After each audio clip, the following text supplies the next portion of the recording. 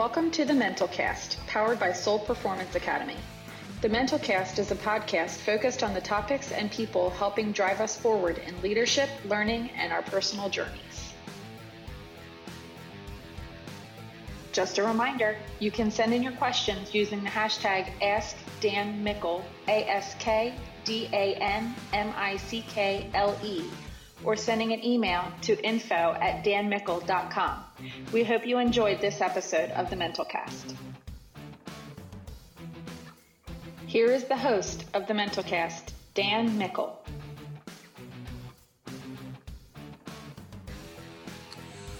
All right, welcome to the Mental Cast. Today we are going to talk with Erik Weiss, who is all things umpirish in baseball. And Erik, why don't you give a little bit about your background, where you come from, what you do, and then we'll kind of dive into the whole profession. All right, yeah. My name's Erik Weiss. I'm from Stockton, California. I'm a Little League umpire, and I pride myself on calling myself a Little League umpire because it's obviously umpiring in all different types of levels and different types of leagues and stuff like that when it comes to baseball. But I am very proud of the fact that I do it for Little League. And that is actually just a hobby of mine because as a Little League umpire, we are volunteers. We do not get paid. So therefore, I have a daytime job. I am a security officer. I work in the downtown district in Stockton, and I am also the head of security at the Hagen Museum, which is an art and history museum in the city of Stockton. Wow. So like when we see the Little League World Series and everything like that, everyone there is volunteer. That is 100% correct. These guys give decades of their life doing all of it for free, doing it as a volunteer for their community, and perfecting their craft to the point to where they get the opportunity to be on the biggest stage when it comes to Little League baseball. All right, so my background's in volleyball, and we have different governing bodies like USA Volleyball, AAU, JVA, and I know that there's multiple in the youth baseball, right? We have Little League, we have, Babe Ruth Ball or something, and Cal Ripken now, has their own. Do you personally migrate between all of them, or do you strictly stick with Little League, and how's that work?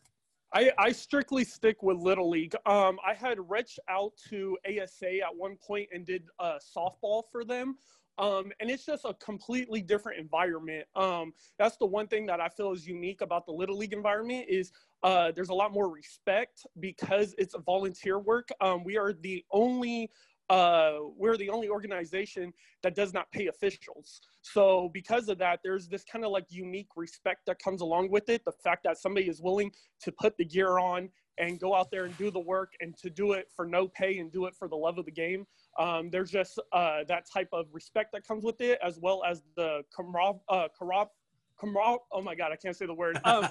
brotherhood, the brotherhood that comes with being with the other umpires, because I feel like all Little League umpires really connect with each other and really have each other's backs. And it's really a strong brotherhood where there may be not so much of a strong bond between officials who get paid because they see it more as a job.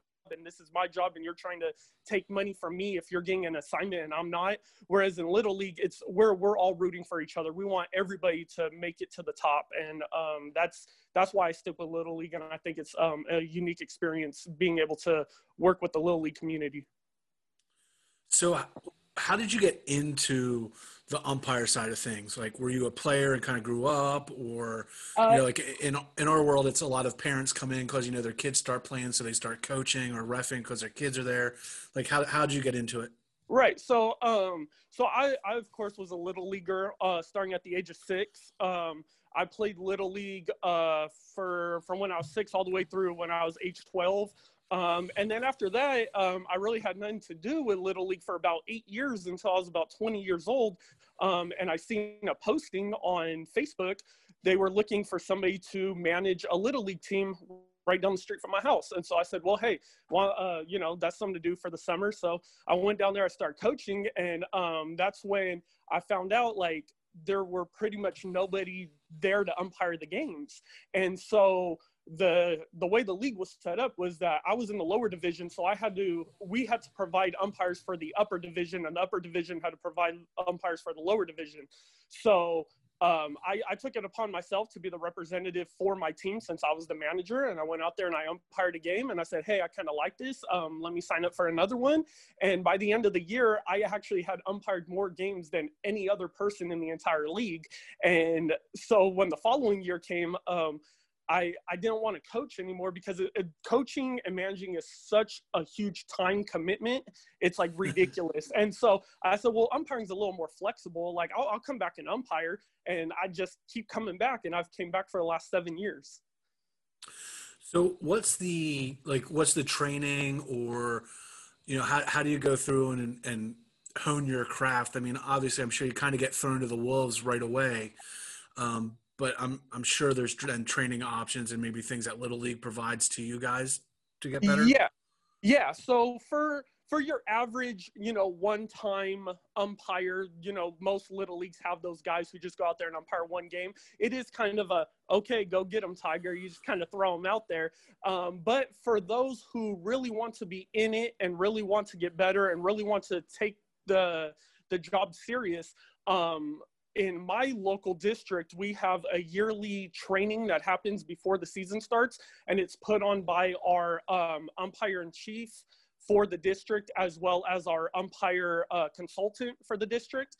And both of those guys are amazing. Our UIC out here is Andrew Shaline, who is actually an umpire in the West Regional Tournament on ESPN this last season. And then our umpire consultant is Jeff Freeze, who umpired in the 2016 Little League World Series. So we have two guys who do once a year training. We go over rules, we go over mechanics, and they get us ready for the year. On top of that, there's also an opportunity twice a year now. It used to be once a year, now it's twice a year, to go down to the Western Region headquarters in San Bernardino, California, and you get to spend a whole week basically doing umpire drills and umpire training. You go over rules, you go over mechanics, and that whole week, it's all put on by umpires who have done regionals and World Series themselves. And so you're learning from guys who have already made it to the top, and now they're trying to teach you to get you to the top. How much time do you think you spend in a year of training? And, I guess I don't know. Baseball has many rules changes from year to year. Like, volleyball, it seems like we're changing little rules every year. But so how much time do you think you spend on training in a year? I would say I'm gonna be honest. I'm not really too much of an off-season guy. The only real off-season training I've ever done was last year when I actually attended that week-long training in San Bernardino, California.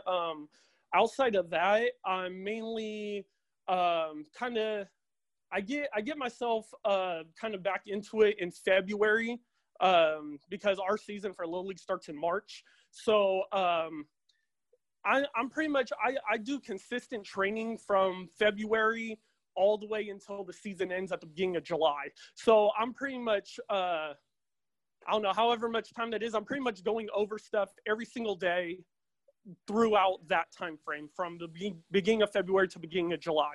So and whether it's by myself or with a group of umpires or whatever it may be, I might just be sitting at home watching a baseball game, and I get up and I start getting into my plate stance, and I'll just start calling the balls and strikes as I see them on TV and stuff like that. So so I mean, about 6 months out of the year, I would say, I spend training. I do take time off during the off season to kind of unwind and kind of get my mind off of it. But once January, February comes along, I'm full blown into it, and I'm like calling up all my umpire buddies, like, hey man, you want to go to the park? You want to go work on something? Like, and I'm ready to go. So how does the progression work?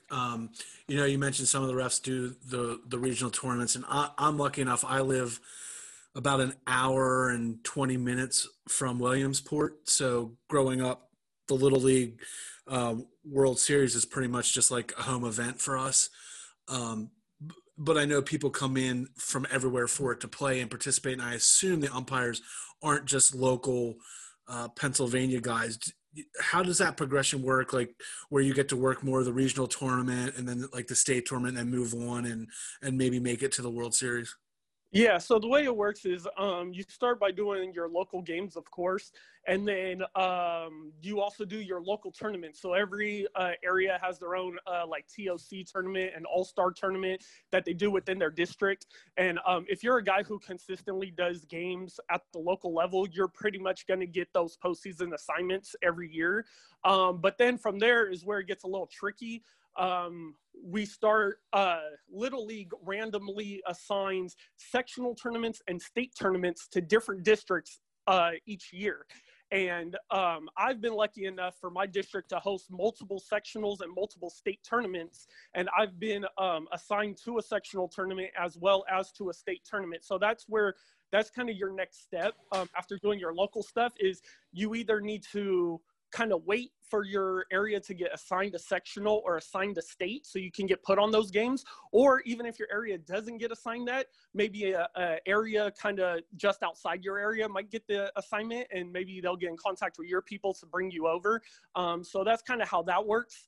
A lot of networking goes into that to try to get people onto sectional and state games. Once you've done that, you've got to make sure that you have a week-long academy under your belt. So that's that West Region training that I was talking about. That is a requirement. Right. That is a requirement by Little League to be assigned to a regional or a World Series. So, and as well as being on a sectional game or a state game. So you have to meet those requirements first, and then you kind of throw your name in the hat, and you just kind of sit back and wait. And around Christmas time each year, the Little League headquarters sends out letters to everybody who gets selected, and it's only 16 umpires, so 16 umpires per tournament for those big tournaments. And the letters come out, and first you have to get selected to a regional, and then once you get selected to a regional, then you throw your name back in the hat for the World Series. And what's the work crew for? Like, I'm assuming probably at the really local level, it's just you, no one else. But as it gets bigger, they start adding in more officials. So do you have like a work crew? You work with two other guys, or is it just you the whole way up?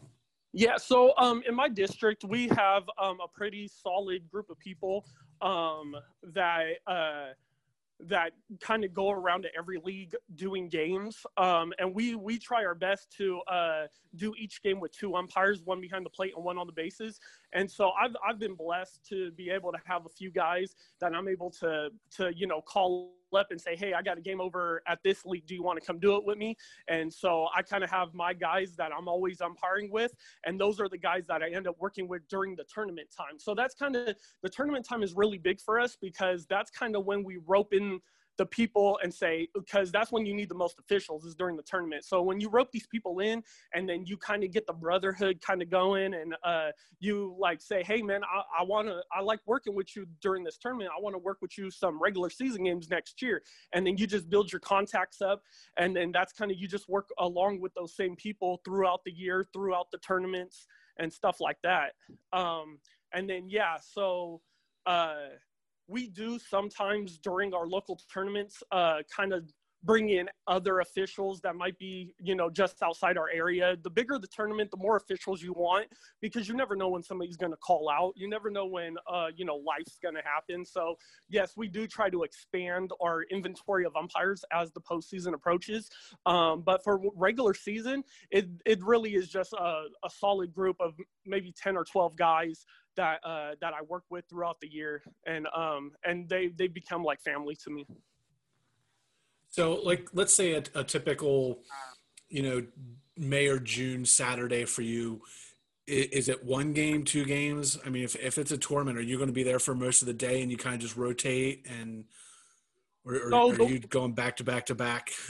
So luckily for us, because see, now that was one of the things that I didn't like too much about doing ASA softball tournaments was that I would have to umpire 6 to 8 games in a day, which is like mind-boggling when you really think about it.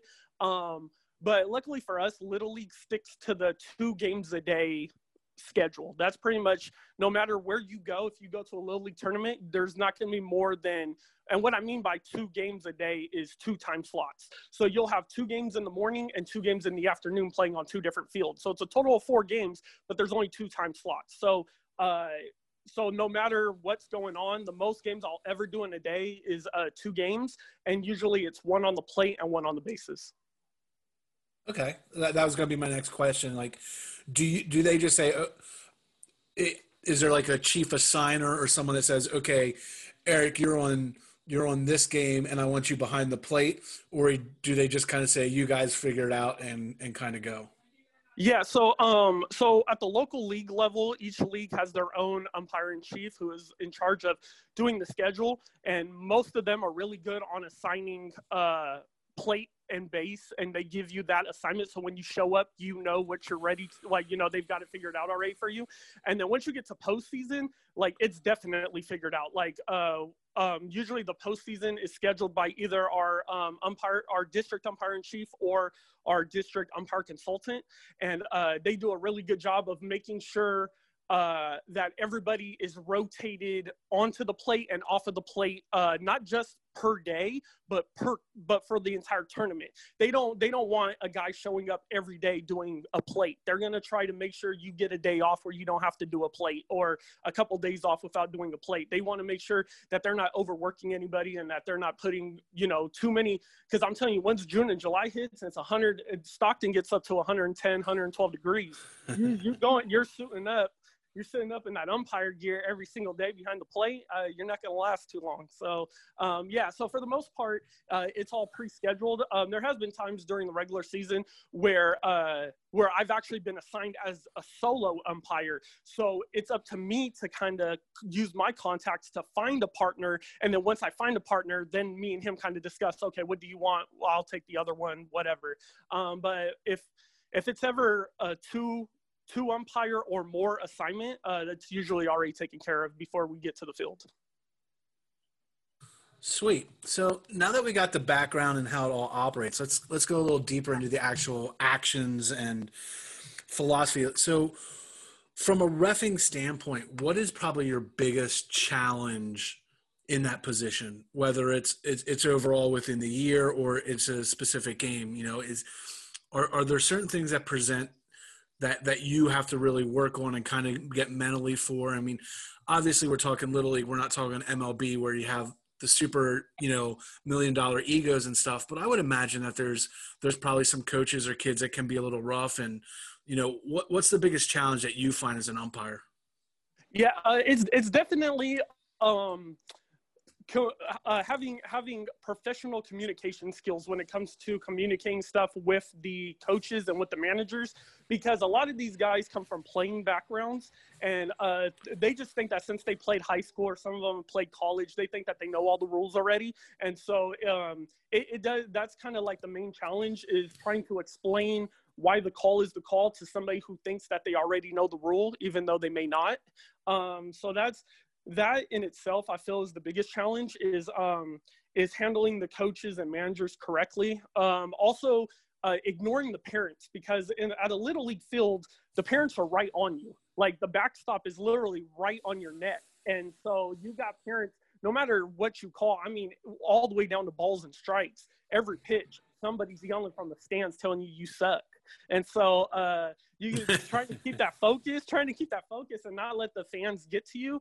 That's another big challenge. But when it comes to outside of, you know, the criticism from the coaches and managers and parents and stuff like that, when it comes to actual game stuff, I would say positioning. Positioning is always something that us umpires work really hard on. That's really what makes or breaks our job, is the positioning for each and every play, knowing the situation, knowing where I need to get to in order to make the correct call. So just like a player needs to know the situation and a player needs to know what they're going to do when the ball is hit, us as umpires, we're doing the same thing. We got the same job. We got to make sure, am I going to the right? Am I going to the left? Where am I going when this happens? And of course, it's baseball, so there's an infinite amount of possibilities that can happen on every single play, and we have to know what we're going to do no matter what happens.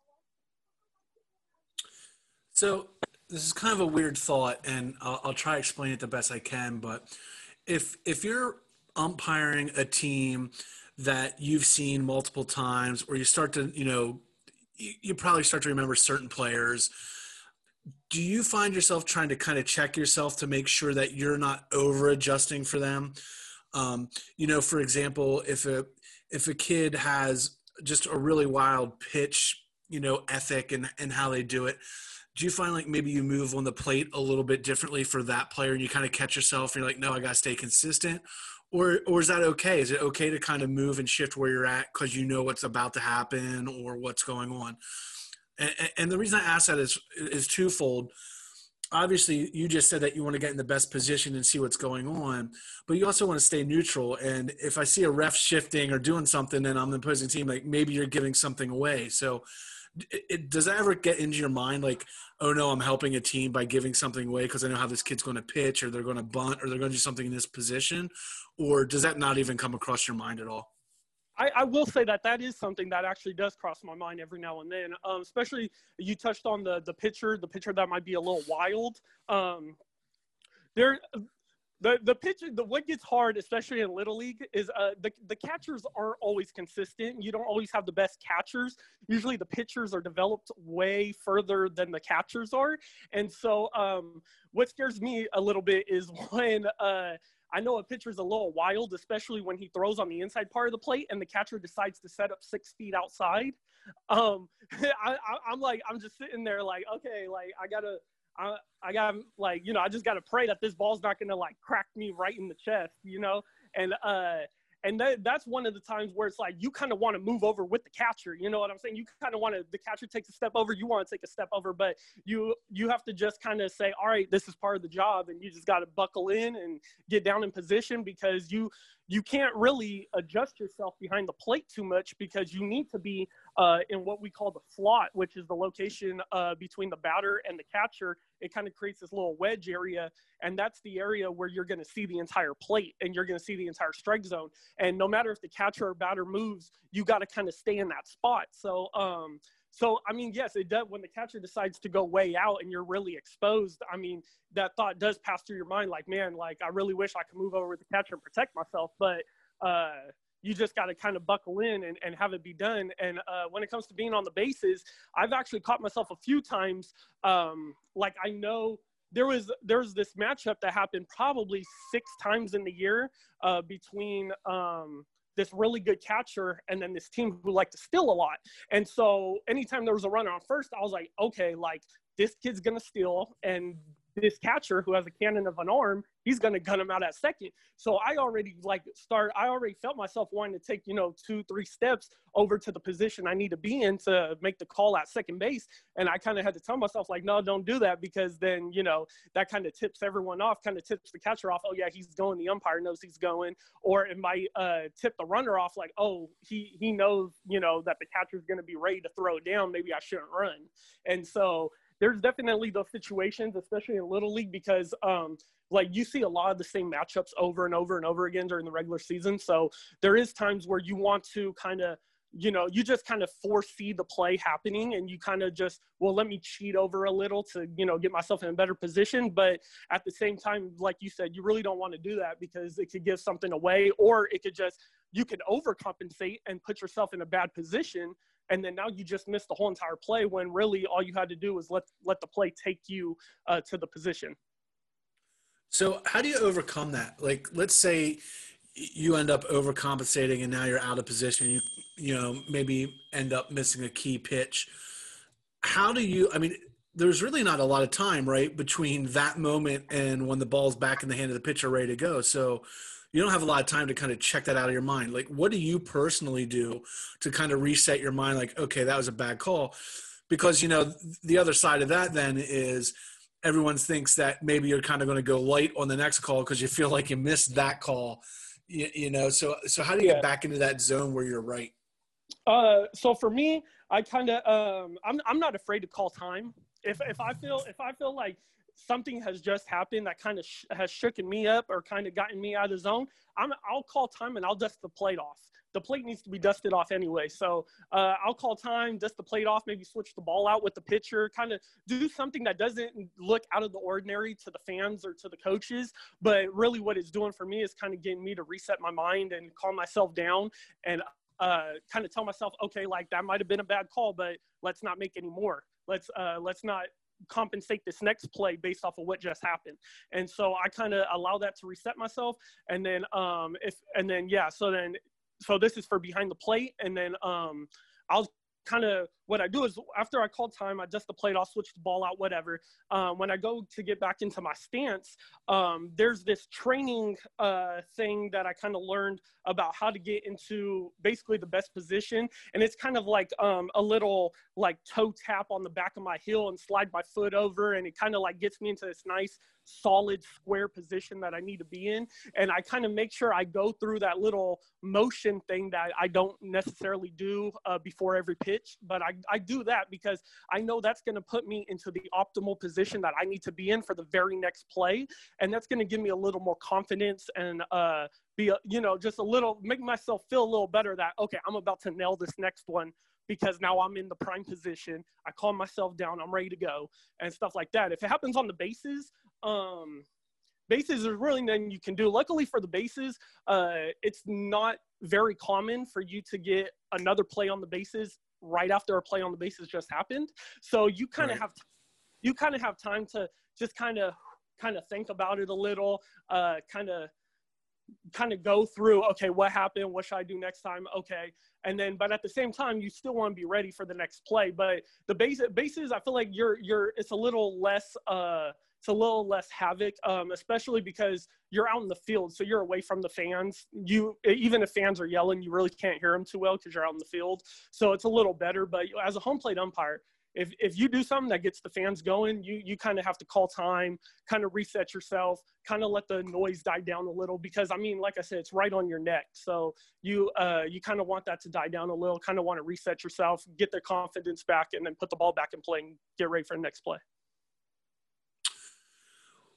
Which do you prefer as an umpire, not as a fan, but as an umpire, a game that just is kind of very, basic, batters up, batters down, some action, but nothing, really controversial or anything like that? Or do you like those really tight back and forth where literally a call that you make could change the whole outcome of the game? Like, do you thrive to be in that position, or you just prefer not?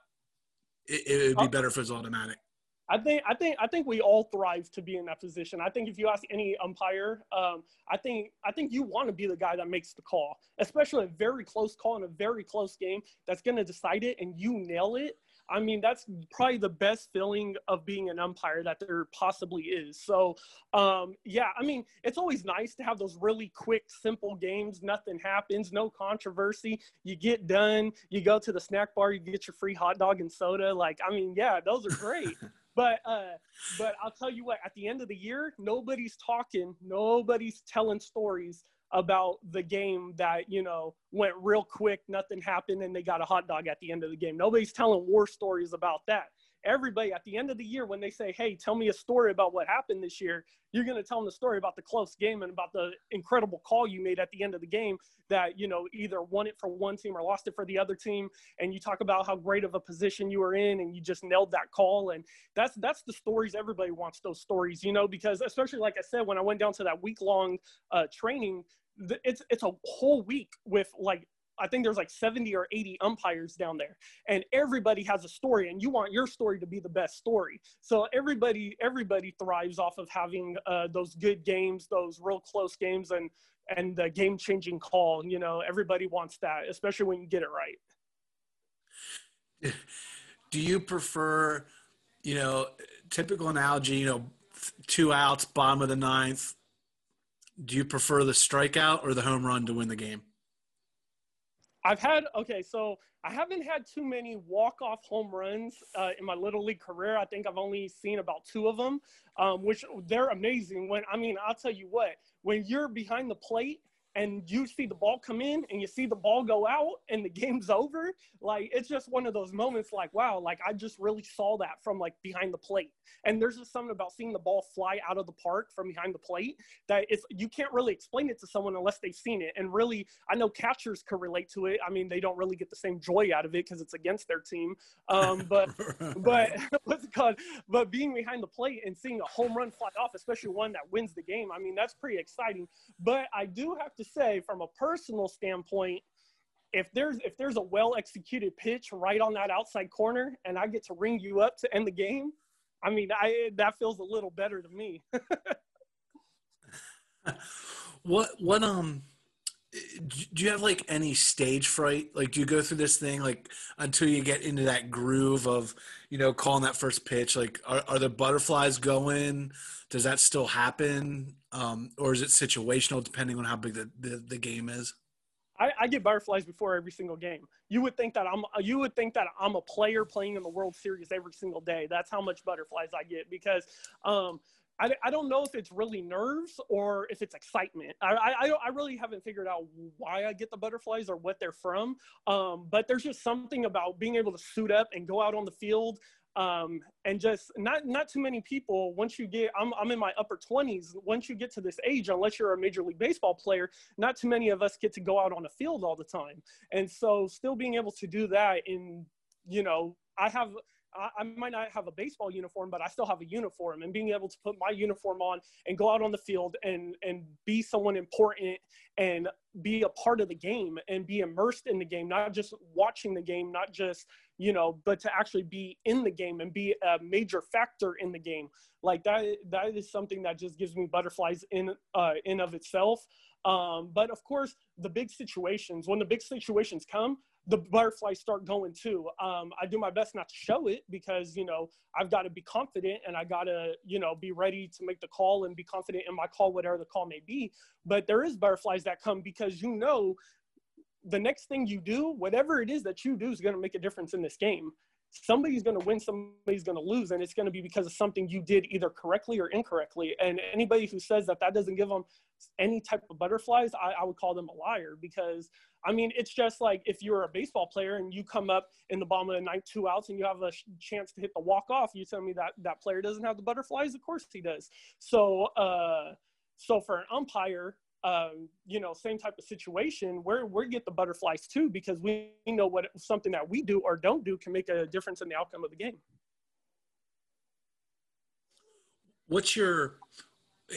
Run me through, like, what's your pre-game prep? Like, let's just assume that you've made it to the field. Like, do you have a ritual? Do you kind of just go through something? Like, do you have something that you normally do to just get you ready and kind of focused on what you're about to do?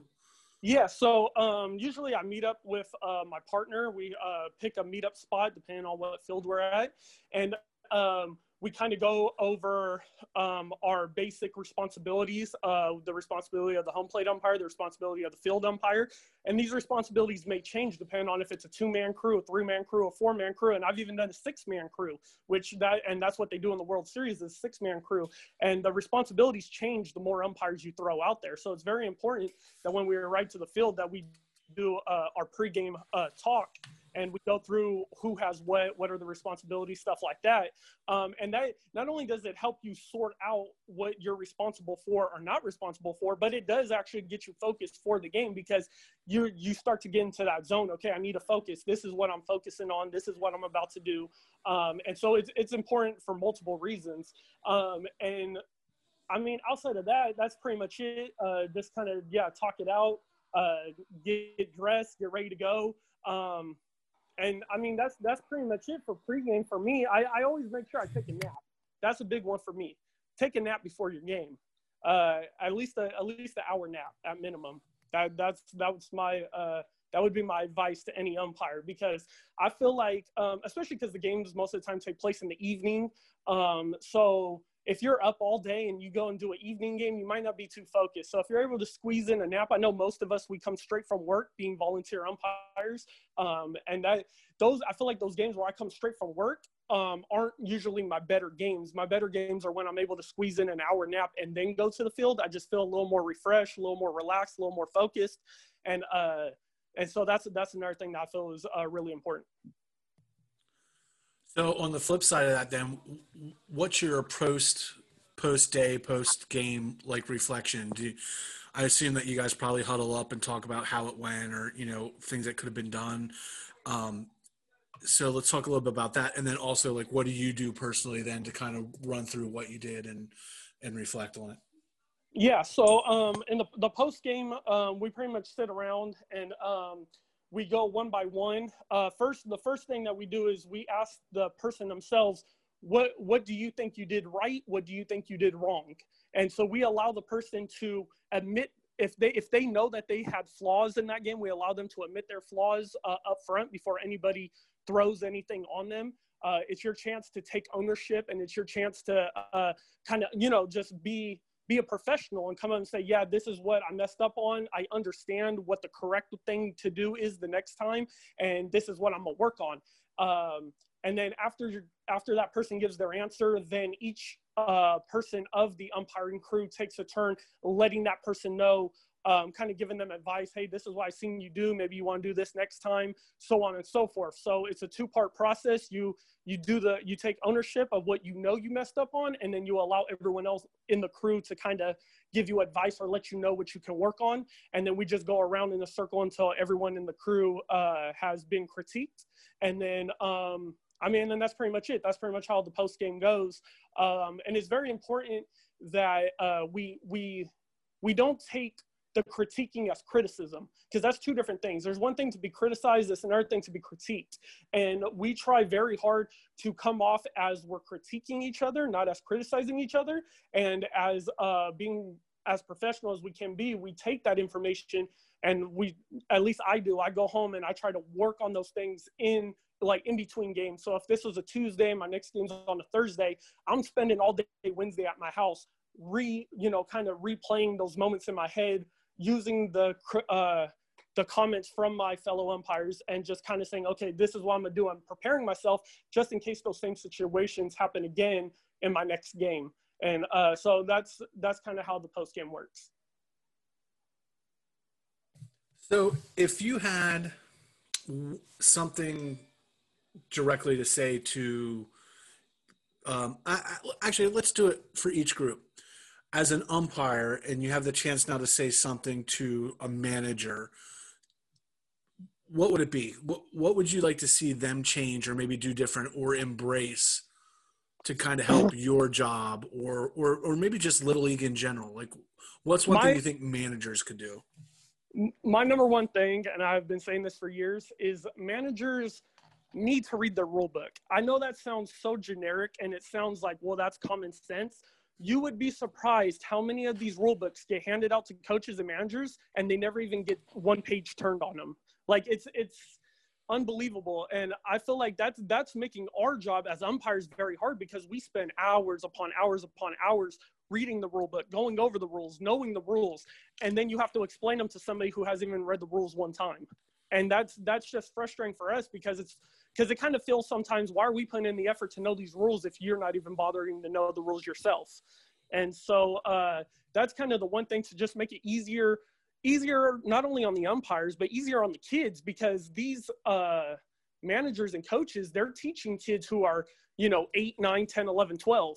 These are kids who, they only know what their coach tells them. They only know what their manager tells them. So if their manager is giving off the wrong information, then these kids are going to grow up and go to middle school and high school with the wrong knowledge of baseball. And that's just going to lead them down a path of just not understanding the game the way they could have if their coaches would have took the time to actually read the rule book. All right, then how about from the player side? What's the advice that you give the players from an umpire point of view? Well, for a little leaguer, I say just have fun. That's always my advice. I usually get really good connections with each of the catchers, because I kind of joke around whenever I see a new catcher for the first time. I say, hey, bud, can you just do one favor for me? He goes, yeah, what's that? I said, can you just make sure I don't get hit today? And it kind of breaks the ice, nice little joke. And I kind of get that camaraderie. I can't say the word again. Anyway, I get that nice connection. Brotherhood. I get that nice connection with the catcher. And then kind of what that allows me is that when that catcher comes up to bat, if I see him getting frustrated a little bit, sometimes I'll kind of, just say, but hey, bud, relax, just have fun. And those are the kids that I'm able to get to the most, is the ones who are the catchers, because I'm seeing them constantly all the time and stuff like that. So I wish I could have a connection like that with all the kids, and just kind of like tell them, hey man, like don't worry about it too much, because we've got kids out here who are 10, 11 years old, and they're trying so hard to be Major League Baseball players already. And I'm like, and that's kind of the pressure that comes from the parents and from the coaches. And I just really want them to relax and enjoy it and have fun, because I remember being a little leaguer, and I remember how fast it went. I mean, I played for 6 years, but it feels like I played for 6 days. Like, that's how quick my little league career feels like it went. And I just want the kids to just relax and have fun, because at some point they're not going to ever get to play ever again. That happens to everybody. At some point you just never get to play. And I just want them to be able to relax and just have fun and enjoy it while they get to play. Then lastly, the big one, what's your advice to parents and spectators? Your kid's 12. Your kid's not going to college tomorrow. Your kid's not being drafted tomorrow. That's my advice. Cheer your kid on. Lift up your kid. Lift up the team. Be the support that they need. Because like I said, I personally, I have a 7-year-old, okay?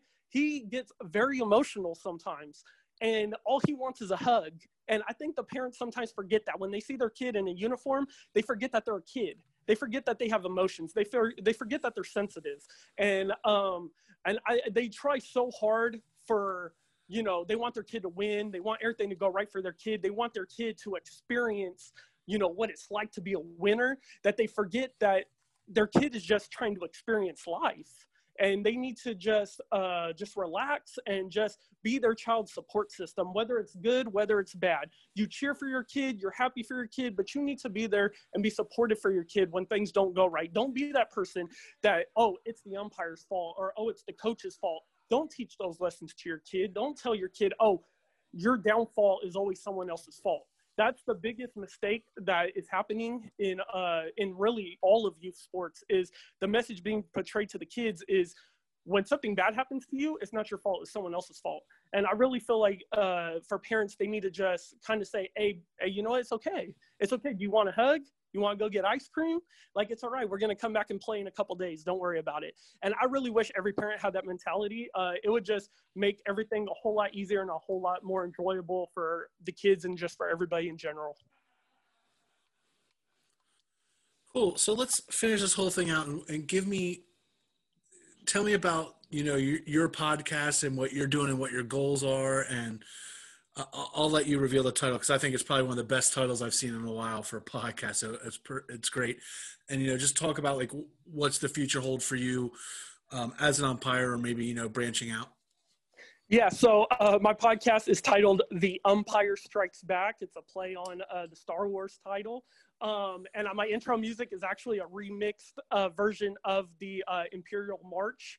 So that's, so a lot of people get a kick out of that. On my podcast, I pretty much talk about anything to do with baseball, just from the view of an umpire. So a lot of times I try to focus on controversial plays, because that's what people want the explanation for. They really want the explanation from an umpire, because on TV you get the explanation from the managers, the players, the announcers, but you never get to hear from the umpires. Umpires don't go on camera, they don't explain themselves. So I kind of want to bring that aspect to people, kind of let them know this is the rule, this is why the call was made, and so on and so forth. I'm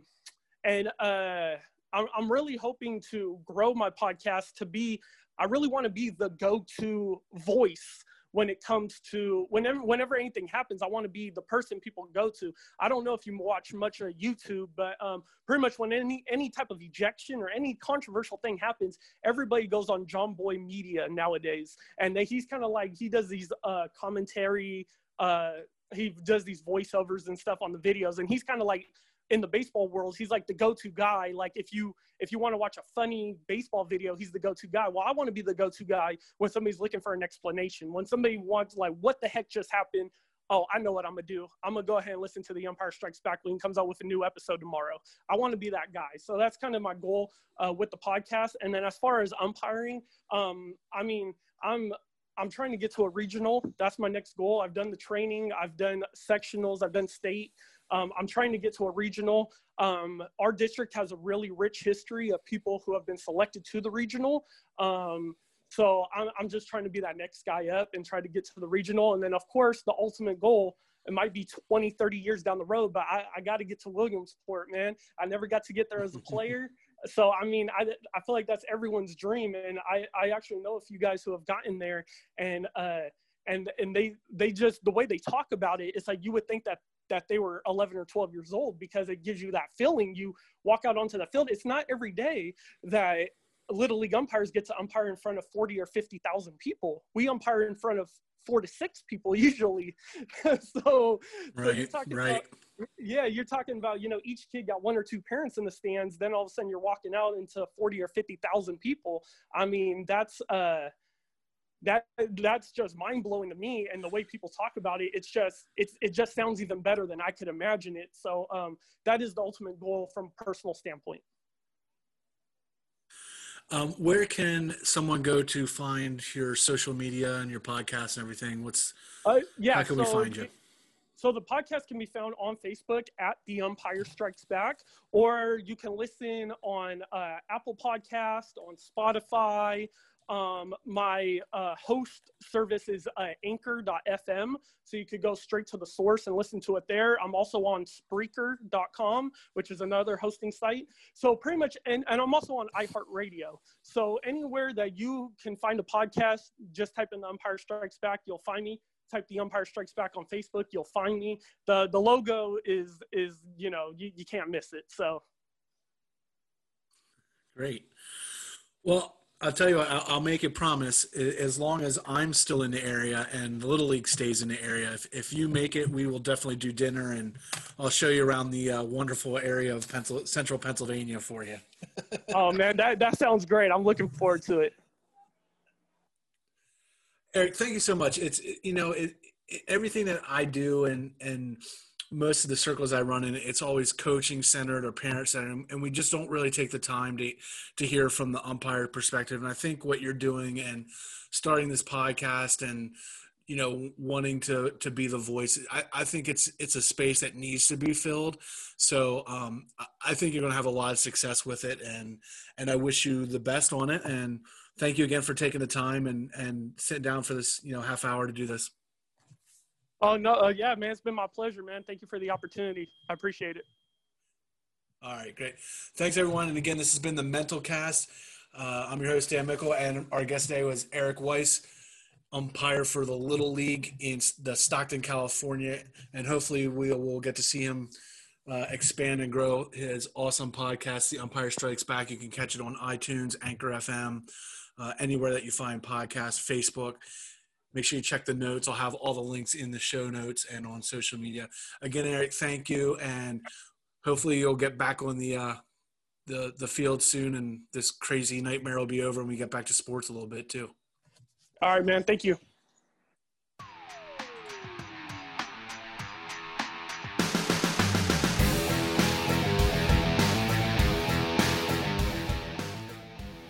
Thank you for listening to the Mental Cast, powered by Soul Performance Academy and hosted by Dan Mickle. You can always reach the show on all social media platforms at the username @RealDanMickle or via the show's website at danmickle.com. Don't forget to check out our title sponsor, Soul Performance Academy, at the username @717soul and on their website, 717soul.com. We hope you can join us for our next episode.